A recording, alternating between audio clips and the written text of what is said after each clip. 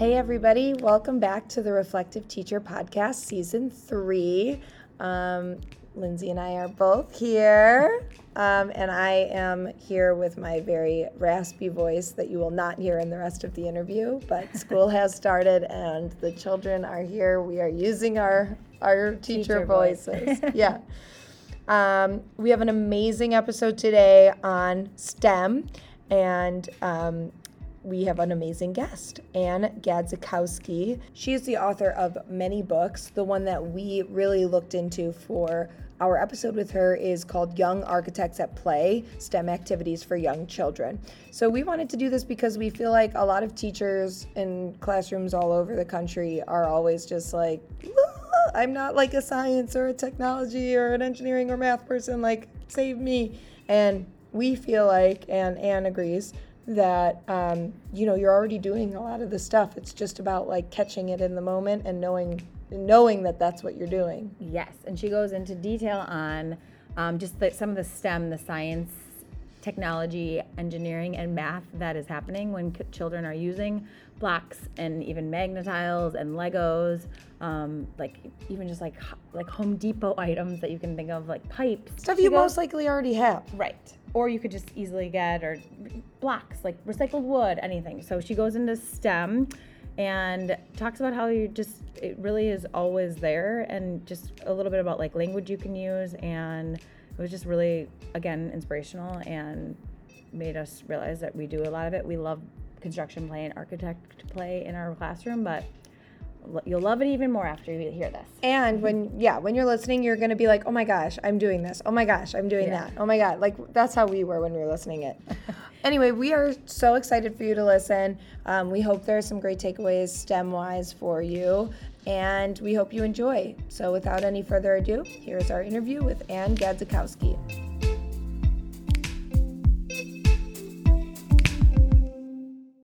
So Anne, why don't you tell us a little bit about yourself, and that could be personally, professionally, whatever you want. Sure.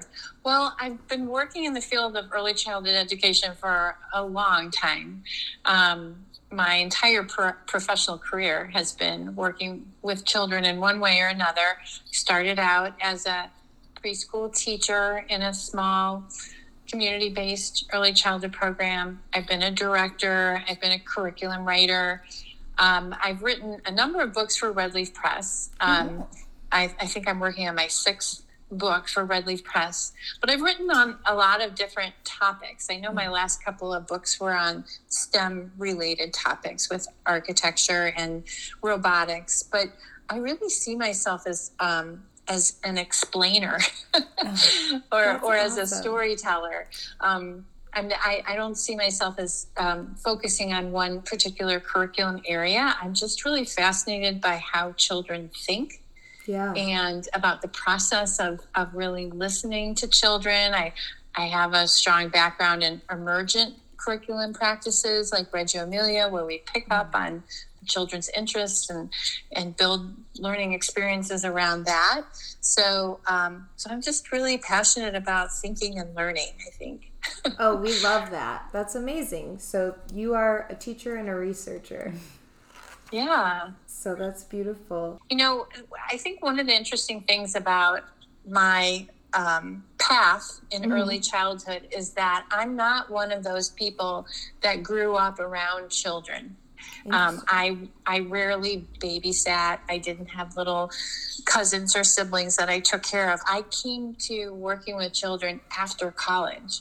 I actually went to school and studied music. I was a music major. I played violin and viola. I was very serious about being a classical musician. And then I kind of discovered children when I was working as a part-time nanny.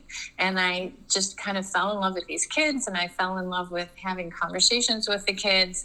And so I grew into early childhood education from this background in the arts.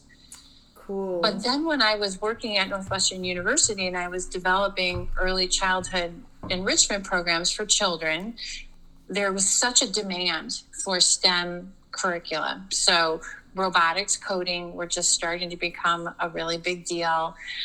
Engineering, all those kinds of things. And so I was kind of thrust into that. But I actually come from a family of STEM people. Both of my brothers, when I was growing up, were really interested in computers and just very kind of science minded.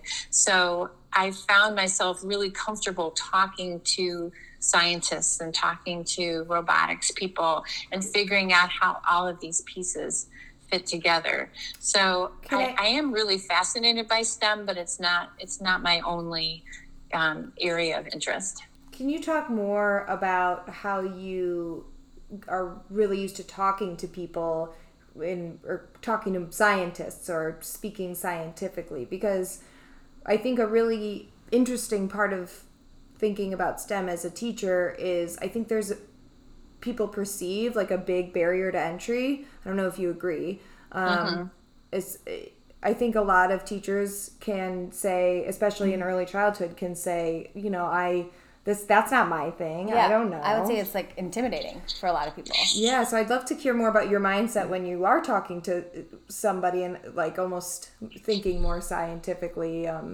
or like thinking about like the scientific process and things like that. Yeah, I think I really came to a lot of that understanding through the work of the educators in Reggio Emilia, and the idea of the 100 languages of children, that there are all these different ways that children can show us what they know and explore the things that interest them. So certainly there's the arts, there's painting and drawing, there's clay, and there's music and dance and movement and all those kinds of artistic media for exploring an interest or a topic. But when I was working with kids, a lot of the kids I worked with when I was developing STEM programs at Northwestern, many of them were on the autism spectrum or had other challenges where their language, their verbal expressive language might have been delayed. And so I found that using tangible materials like puzzles and blocks or robotics too was a way for them, was another language for them. It was a way for them to show us the creative and complex thinking that was going on that they couldn't tell us with words. So that was kind of the spark that I think moved me in the direction of STEM, was looking for more languages that children can use to learn and communicate in the classroom. Yeah, I think that's awesome. I think our goal is to figure out how we can tap into speaking that language, right? Yeah, and I feel like so many teachers are doing it and they just don't realize it. Like even if I think about our classroom, I'm just like I know we do a lot of it, but if you asked me to talk about STEM right now, I'd be like, oh, like I'd freeze up. We got to capitalize, Lindsay. We got to capitalize on it. Yeah. When I was starting to develop robotics classes for little children at Northwestern, I talked to some of the robotics professors at the college level. Yeah. And it was so surprising to me that we had so much in common. And I think a lot of it has to do with this approach to invention and innovation in the 21st century that focuses on design, engineering, and play at the college and professional level. In Silicon Valley, you've got, people at Google who are sitting around and, playing ping pong on their lunch hours. Like this idea that play is part of being creative in a professional environment. I think that's something that's become more accepted. And so there's a lot more common ground now, I think, between professionals who work in STEM and early childhood educators who work with children. Such a wonderful thought, because it's a good connection. I haven't made that connection. And it's so true, because, and that's what we want, right? Because like when I feel like we can, like, lots of people call it tinkering, right, for adults. And even in the case of like a ping pong match, like that's just playing to kind of clear some mind space or do something else and things like that. And what if we start like getting into it a little bit and talking about construction play and architecture, and maybe we'll start with construction play. And how would you define construction play? I would define construction play as putting things together in an open-ended, three-dimensional manner. So certainly blocks are what we think of first for construction play. But of course, there are all different kinds of construction that happens. But if it's truly play, then it's got to be open-ended. And I know there are a lot of great, block kits on the market that are geared towards teaching STEM skills. But especially in the classroom, where we are developing kind of a laboratory for exploration and learning, I really believe that true construction play for young children is open-ended. And every time the children sit down to play, they have an opportunity to try something new and do it differently. Whether that's with blocks or if it's with Legos and Duplos or cardboard or Magnetiles, that it's all exploratory. And it's tangible and it's physical and it's three-dimensional, and it's a very different experience than children get when they're looking at a screen and playing a game on their iPad. Right, and even different, it sounds like, from playing with a set of a new toy that has to go together a certain way. Yeah. Yes. Like building a playground, or we have that. Yeah, we have like some sets that like have to be. Oh, those are kind of open-ended, I feel like. Yeah. Because they're like, I don't know. Sorry to go on a tangent, but what are your thoughts on? We have a couple toys. One actually is a robot. Yeah. Kibo. It's a Kibo robot. Have you heard of those? Yes. Yeah. So, what are your thoughts on the Kibo robot? I really like the Kibo robot. There are a couple of robots similar to the Kibo. There's the Bebot, and we have those too, I guess. And another grade, yeah. Yeah, there's the little robot mouse that's on the market now. There's the Primo Cubetto robot. So any of these robots that children are able to program away from a screen, right? So they've got different kinds of tools. Some of them have little tiles that you put in a row and you make a path for the robot, or some of them have buttons that you push and it makes the robot do something. That's definitely teaching children important sequencing skills. And what I love to do with the robots is combine the robots with the construction toys, especially like unit blocks that are big enough and heavy enough that you can make a road or a structure that the robot can live in or navigate around or go to visit, because then it gives the children a story that they're creating, and the robot is like a character in their story. Okay, so instead of programming the robot just in order to teach a concept, like this is how you decide the direction that your robot is going to go. That's important. That's a pre-coding skill. Oh my gosh, if the robot is going to a birthday party at the house that you built for them, then that's an even richer experience. Okay, love it, because we did that this year with our Kibos. We've done some funny things with our Kibos before. They had a Jewish wedding once because we're at a Jewish day school. They walked down the aisle. They were programmed to walk down the aisle. They coded it. Great. Yeah. Perfect. But I love the idea. You said it could live in the. I did a maze this year with the kids where we were just kind of experimenting one morning, like with the blocks and getting it to work. And go through the maze, but I love the idea of it living in the room. Like, let's build a house for the Kibo and something like that. And I love that because then it also speaks to another tangent, which is like a long living construction project, right? Like something we can like keep up and really hang on to. Yes, yeah. One of the things I encourage teachers to do is to not clean up the blocks. If there's a way that you can leave a project out for multiple visits or iterations, is what the design engineers would call it. Ooh, then I think that's fantastic. Many classrooms can't do that. They just don't have the space to do that. And if you can do it, I think that's a wonderful opportunity for children to extend learning and to learn from each other too. Because when you come and visit a block area where somebody's already built something, you could start all over again, or you could kind of take their idea and expand it and do something new, and then they're collaborating in new ways. Yeah, we had an amazing city this year.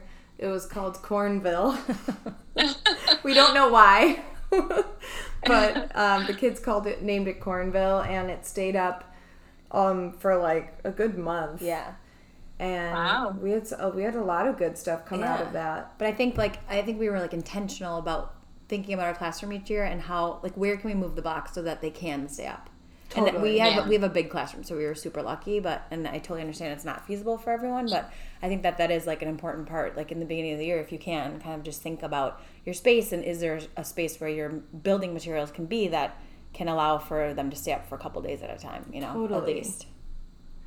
And that is a problem-solving process that the children can be involved in. How to figure out how to make it work in your classroom. Yeah, so even if you don't begin the year like block that. structures to stay up. Like, how can we make that happen when we don't have all this space?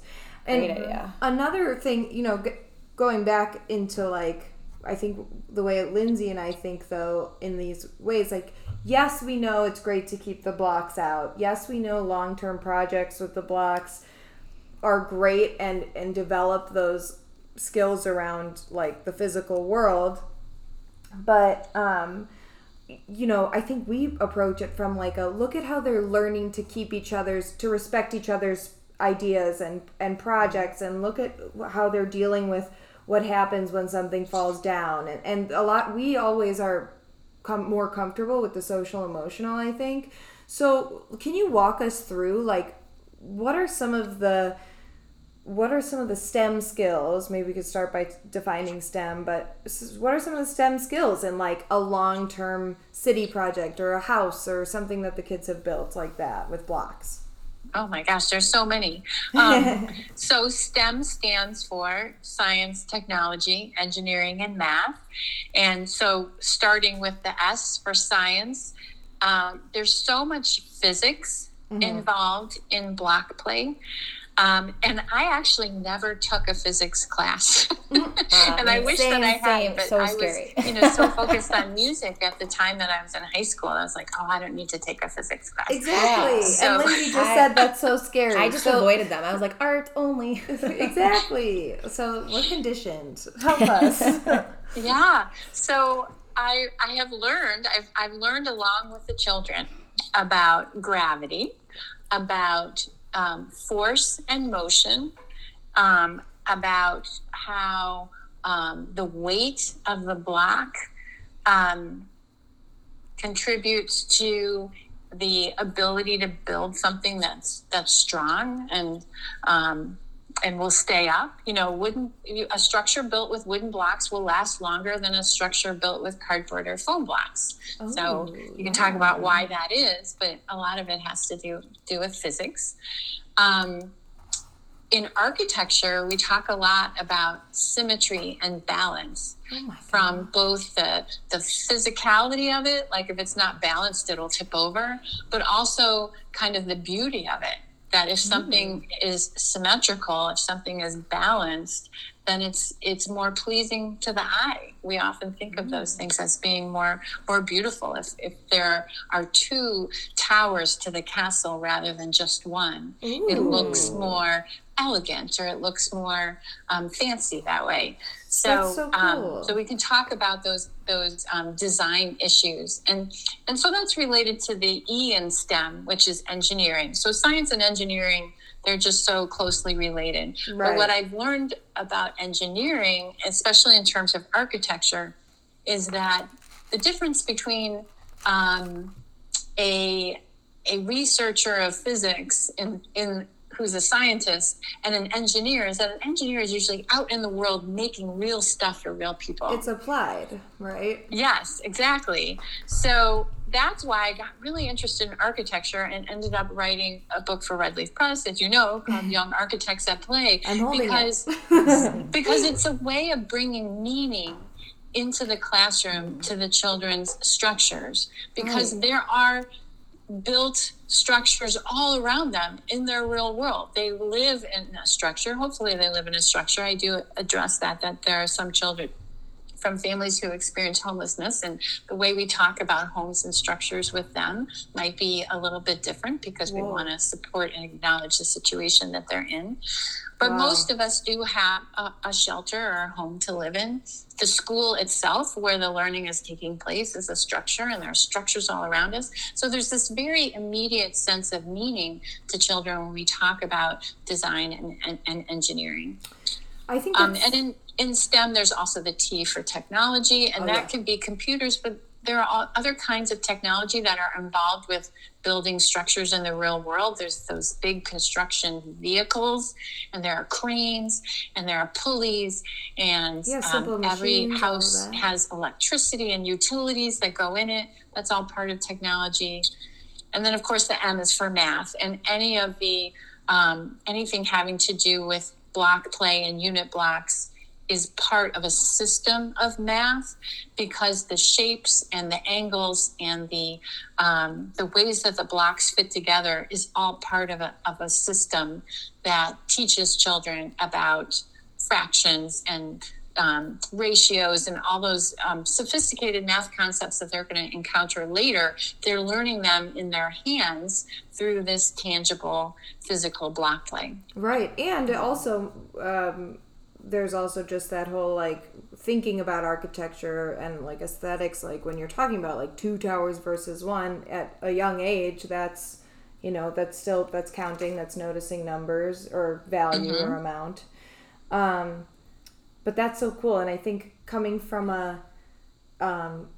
again, like a teacher, like a lens of a teacher who is, you know, maybe more like hesitant to be like, yeah, I do STEM, like confidently, you know, like I can give that to my kids. I can incorporate that, or I can catch that when that happens, and capitalize on it. I think it's really important, because when you were talking, all those things you're saying, is like, oh yeah, we do that. Okay, yeah, I've talked about that. you know, and that's, I think all teachers are doing that, and this naming it, you know, under architecture or under construction or under like, you know, the engineering principles, helps teachers advocate for play as the curriculum, right? When you can talk about its importance.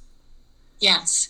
And the children don't have a lot of the same fear of STEM that the teachers do. No, of course. So, you know, they haven't learned to be afraid of math yet. Right. Of course. No, we're talking just from our very afraid of math perspectives.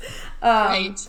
But yeah, and of course, like they're all in, and I love how you said too that you learned with them. I think, and it, you know, with those sorts of things, I'd be learning with them too, like in the truest sense. A new, we need another introduction. Yeah. When you were mentioning all that stuff, I'm like, oh yeah, I should probably look into all that again. Yeah. I'm like, what is that? Lindsay. Martha. We have an amazing new sponsor, along with our awesome sponsor, the Jewish United Fund. We are also working with American Jewish University, or AJU, this season, and they've got an amazing offer to share with you. They want you to have the opportunity, educators, to earn your early childhood education degree online with the School for Jewish Education and Leadership at AJU. Whether you are looking to complete your bachelor's degree or start a master's program, you will learn the skills, creativity, and leadership you need to advance your career in early childhood education. American Jewish University has been training educators for the last 7 decades.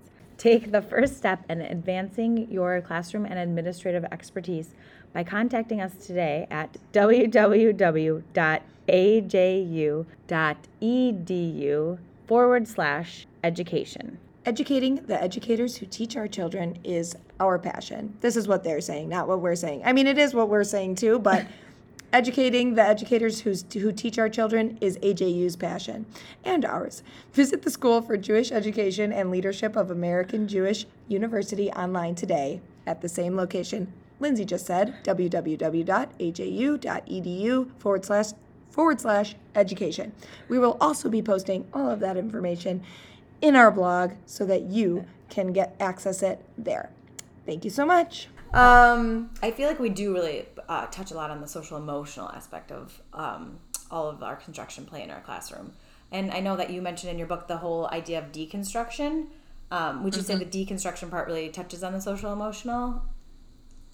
Yes. Now, it's also connected to STEM because in mathematics, the children are going to learn composition and decomposition of numbers and of concepts related to math. So it's all learning in so many levels. But the thing about deconstruction or taking things apart is that there are elements of respect for the materials and for the structures that other people build that comes into play when we take things apart or knock things over.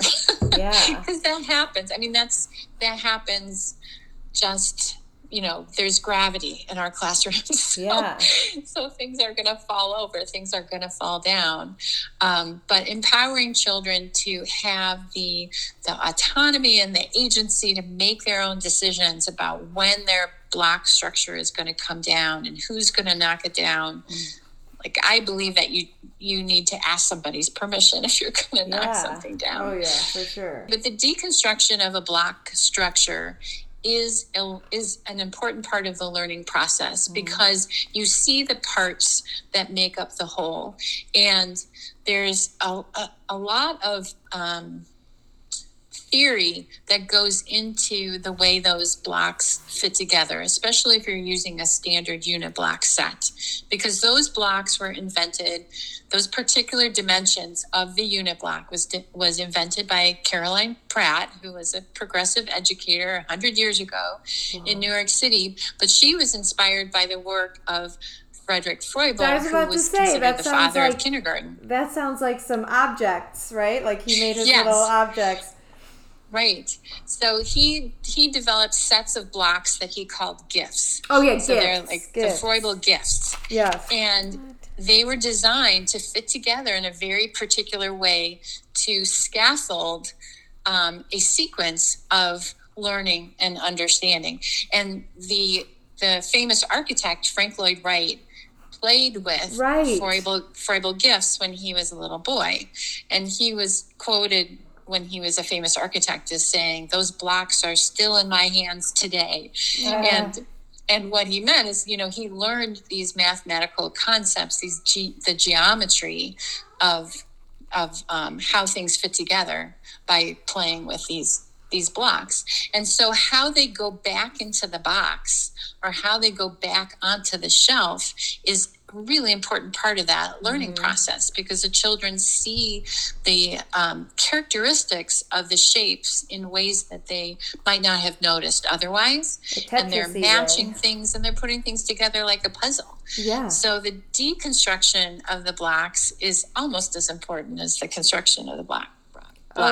That's awesome. I know. I guess I didn't think, I do love having the kids help me put them away because I do know just like the heavy lifting aspect of it, and it is like a puzzle, but it's just a whole nother way to really think about deconstruction. Kids love to put blocks away. And they do.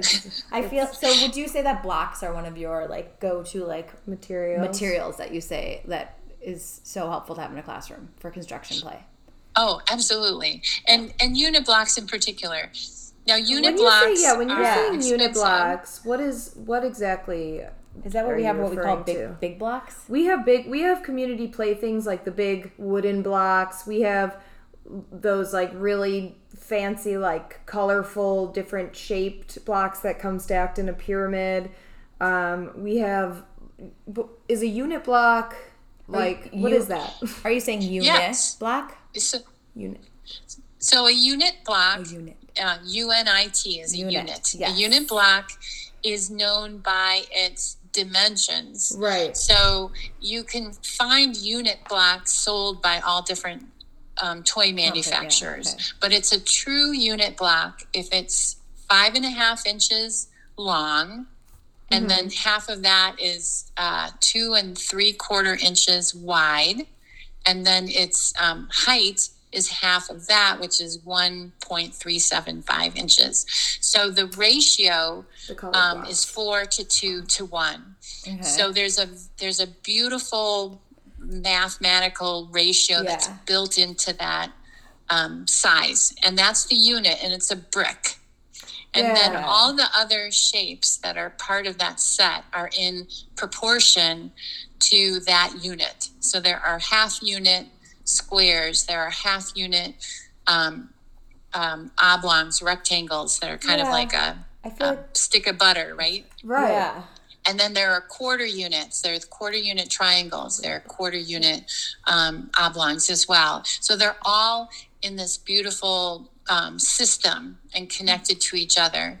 And Carolyn Pratt found that particular size of the brick was ideal for children to build on the floor. The Freuble gifts are much smaller, and they're intended to be tabletop blocks. Right. But the unit blocks are really intended to be built on the floor. And they're light enough that children can manipulate them easily, but they're heavy enough that you can build a really nice tower with them. Oh, okay. So there's some standardization of these children's toys. I really didn't know about that. Me neither. That's really cool. And how do you feel about Magna-Tiles? I like Magna-Tiles, but they're a very different type of construction toy. Yes. What makes them fit together, of course, is the magnets. Mm-hmm. But I noticed that often we miss an opportunity to teach children what magnets are. Like, some children will play with Magna-Tiles for years and never know what a magnet is. Totally. And there's still the value of learning how they fit together, even if you don't understand the science behind it. But it's really fun and easy to show children a teaching magnet that has the north and the south poles marked on it, either with a letter or a color, so that you can explain to children that there's a positive and a negative force. Yeah. And the opposites attract. Mm-hmm. The opposites are drawn together, and the same like poles will repel. And some children will notice that when they're playing with the Magna-Tiles, that they'll try to fit them together a certain way, and they'll actually push apart a little bit. You feel that like the train resistance.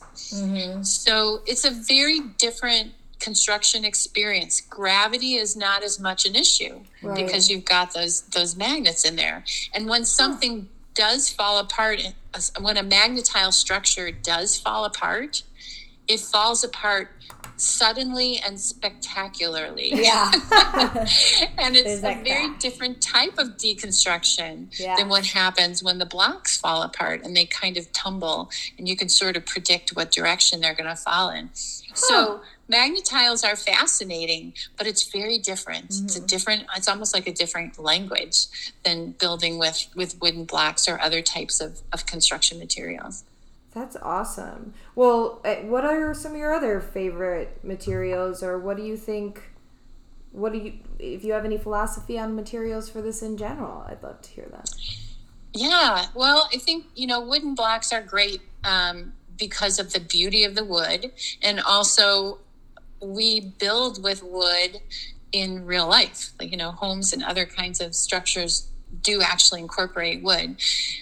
I do really like Legos. Oh yeah. With a few caveats, because of course with the very young children, we need to use the Duplo bricks that are bigger than the little tiny Lego bricks, because the little tiny Lego bricks are choking hazards for our little babies. So we have to watch out for that. But Legos, there's such a variety you can build with Legos, and older children continue to build with Legos. Even I know some adults who build with Legos, right? We're surrounded by it's a Legos very in versatile, this house. open-ended to build with Legos.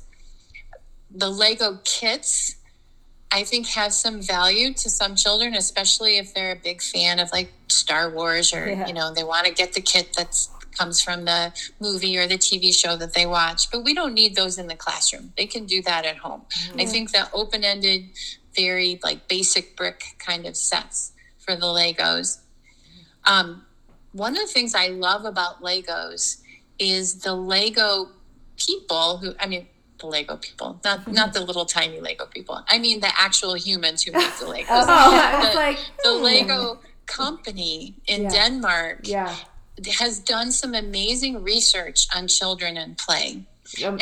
And I've had the experience of going to Denmark and visiting the actual, Lego Foundation sponsored an international conference that I attended. And if you go to the Lego Foundation website, they have amazing resources for teachers and parents. If you ever want to convince the families that you work with that play is important, just go to the Lego Foundation website and download a couple of their brochures or their reports, because they have beautifully designed materials. Everything's very colorful and very polished, but they've also done such great research to really show the value of what we're doing with children. And that feels really great to be able to support the Lego company when they're doing that good work. Lego Thank you for that resource.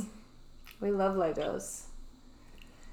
Any other favorites? Or some that might be harder to get, but you suggest? Or not what is it? Something you wouldn't necessarily think of to use, like a recycled item. Yeah, I had a lot of fun when I was teaching, going to Home Depot and just kind of walking around and seeing what they had. Ooh. So anytime we can find authentic materials that professional builders use that are safe to bring into the classroom. So even just a couple of terracotta bricks, you don't need a lot of them. They're heavy. You don't want to carry a lot of them around, but bringing a few into the block area and combining those with the blocks you already have. Plastic PVC pipes, if those can be used, not just in the water table, but as a construction material. Any kind of scraps that you might find around that are safe, if they don't have nails or if they don't have splinters. Stones. What else? Natural materials. Like tiles? Did you say tiles? Yeah. Sorry. Tiles? Yes, absolutely. If you can bring blocks outdoors, that's a great way of combining blocks with natural materials that might already be out on your playground. If you can put them in the sandbox, or if you have some blocks that you can designate as getting sandy or getting wet, to combine with sticks and leaves and other kinds of materials. Sometimes it's the combination of interesting materials that makes something seem new. I love that you're talking about bringing it outside so that the context changes, and that kind of reminds me of something something I think you talk about is a story, an architecture story. So how storybooks can inspire children, but even just if you bring it outside and change the narrative to we're making a house for bugs, you know what I mean? Yes. That sort of thing is so much more, I'm assuming, motivational and fun for the kids to partake in. Yeah. And that's something that architects think about when they're designing a building, is what is the environment where this building is going to be built. They'll look at the actual physical surface that the structure is going to exist on. Is it really soft? And you're going to have to figure out how to make it strong enough to hold up the building. Is it wet? Is it possible that this area could flood when it rains? And children can think about those things too. If you're going to build in this spot in the sandbox, or if you're going to build in this spot on your playground, what do you need to think about, especially if you want the structure to last for a long time? So there are concepts of architecture that make for really interesting provocations and questions for children when they're building outdoors. Oh, I love that. Just thinking about how the kids can even do that. That's really cool. So yeah, I guess maybe if you want to talk a little bit more about those how we could use storybooks to inspire children in their construction play. But then also I know we've talked about provocations, and I would love to hear about like some of your favorite ones of those too. Yeah, so I think of picture books as provocations. Oh, perfect. And I love looking at the illustrations of picture books to see what buildings are in the illustrations. So there are lots of fantastic picture books that are provocations for construction play that don't have anything to do with architecture or construction. Mm-hmm. So, for example, the picture book Knuffle Bunny, like the very popular picture book Knuffle Bunny. And some people say Knuffle Bunny, but I say Knuffle Bunny. It's Knuffle Bunny. Yeah. And it's not a picture book about architecture by any measure, but there are photographs of buildings in the illustrations. So the illustrations are a combination of photographs kind of used as the background, and then the animated or the drawn figures in the foreground are the characters in the story. But when you're reading the book to the children and they're looking at the pictures, you can draw their attention to the buildings. They're the buildings where Trixie and her family live, like these kind of traditional Brooklyn brownstones. Right. And then they go through the park, they go by the school, they go to the laundromat. So there are all kinds of really interesting buildings and structures in that storybook. So that could be used as a provocation for children to build their own version of those places, or to make it for their own neighborhood. Like if Trixie and Knuffle Bunny lived in our neighborhood, what kinds of structures would there be, and where would our laundromat be, and how would we walk there? How would the street be designed? Let's make a path with blocks to show the street that we would walk down if we were going to the laundromat. So there are all kinds of really interesting provocations that can come out of just the illustrations in a picture book. Gotcha. And right off the top of my head, I'm thinking Iggy Peck Architect. Iggy Peck Architect, but I'm thinking Three Little Pigs. Oh yeah, I go right to Iggy Peck. Iggy Peck is great, and I think it like really illustrates that different materials. And exactly, it like shows the artist at work, the architect at work. But I feel like we always get into this thing with Three Little Pigs because like the kids start to wonder, like, wait a second, why does the straw house get blown down? Oh, it must not be straw. Like, you know, it's always kind of, I feel like it always leads to building. I don't know. Yes. And you can test out different materials. Like, let's try to actually make a house out of straw and see what happens. Yeah, and that's so I think our librarian did do that. Remember, she did that this year. We built houses. Oh, yeah. And I don't know if we tried to break them down, but that's awesome. You can easily use. She used the hairdryer. Oh yeah, she blew them down with the hairdryer. That's amazing. There's a picture book about materials that you use to build a house that I really like. I mention it in my book. It's on my list, but it's called This House Once, and it's by Deborah Friedman. And it's beautifully illustrated, and it's kind of poetic. It's really a poem. Mm-hmm. But the author goes through and shows the different materials in the house, and also shows where they came from. So the wood comes from a tree. Cool. The clay comes from the ground.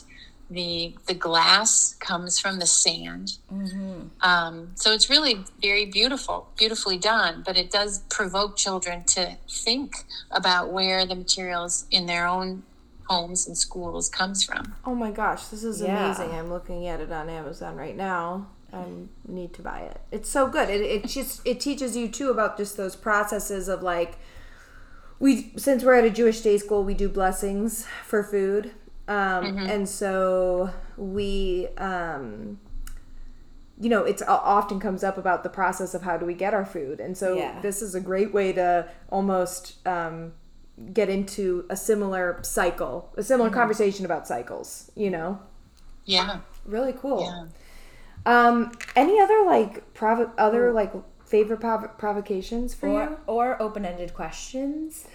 That you can ask children while they're engaged in the play? Yeah, that's good too. Just like, how do you move it further when they are playing? And then like, what are some easy buttons teachers can press to like get something started in their classroom building wise? Yeah, I think building a house for a toy animal or a little toy person is a really great way to get started.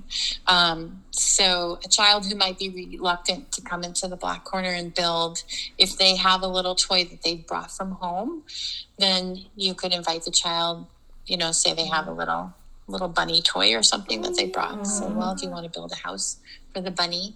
And then children who have experience building, but maybe they're ready for a new idea, to offer them different sizes of toys and invite them to build houses, because there's a certain size that is really easy to make with a unit block, because a roof can only be a certain size before you're going to have to put an extra wall to keep it up, right? Totally. So if you're building a structure for a larger toy, what do you do?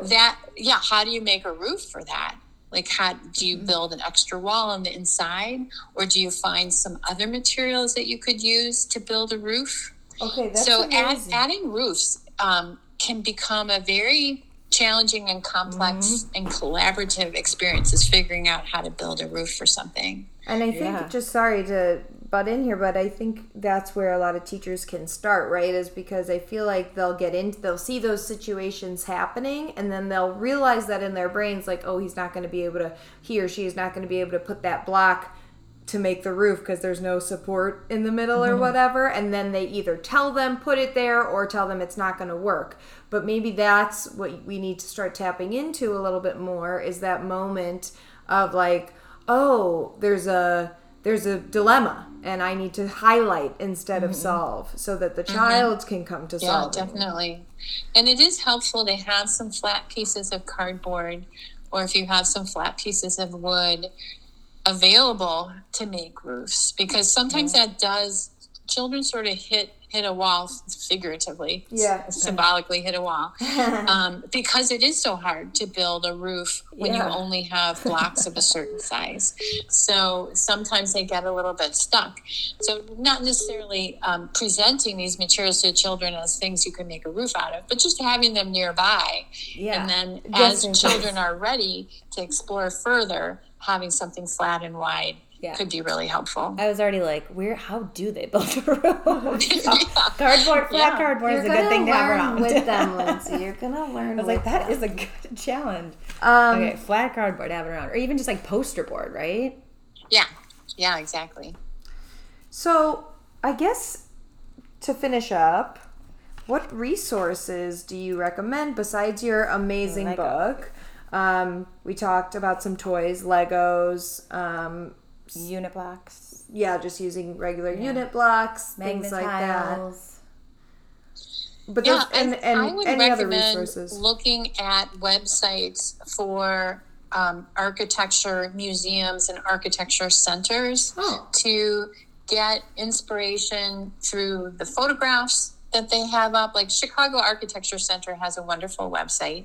Cool. And they have a lot of Chicago specific images of buildings, of course, but a little Googling of some other architecture museums and architecture centers around the world. Interestingly, in terms of architecture materials for children, there are some great resources in Spain and Portugal. And I'm not quite sure why that's sort of a hub of architecture educators. Yeah. Maybe they're pumping them out over there. There's an architecture magazine for children called AMAG, A-M-A-G, and it is translated into English. And I believe it's published, or it comes out of Spain, out of Madrid. And it's intended for probably like kindergarten, first graders. So it's a little bit on the high edge, but they have activities where you can make things out of household materials. Often it's paper, of ways of folding paper into interesting ways to make models of different kinds of buildings, or bridges and things like that. That's fantastic, and so respectful to children to have their own publication. Like, I just love. I just love that. Okay, well, amazing. I feel a little bit more ready. I feel a little excited to get in there now and get some building done. I mean, there's just so many things. There's the images in your book are amazing.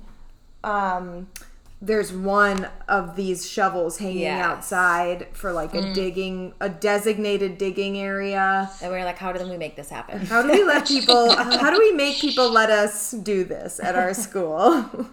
And you talk about map making. And I love how there's making a map of the classroom. I think these are... So, and I have another tangent, question. Would you just like have some kind of construction available every day? Is that something you suggest? Oh, that's a great question. Yes, absolutely. Blocks every day. Okay, cool.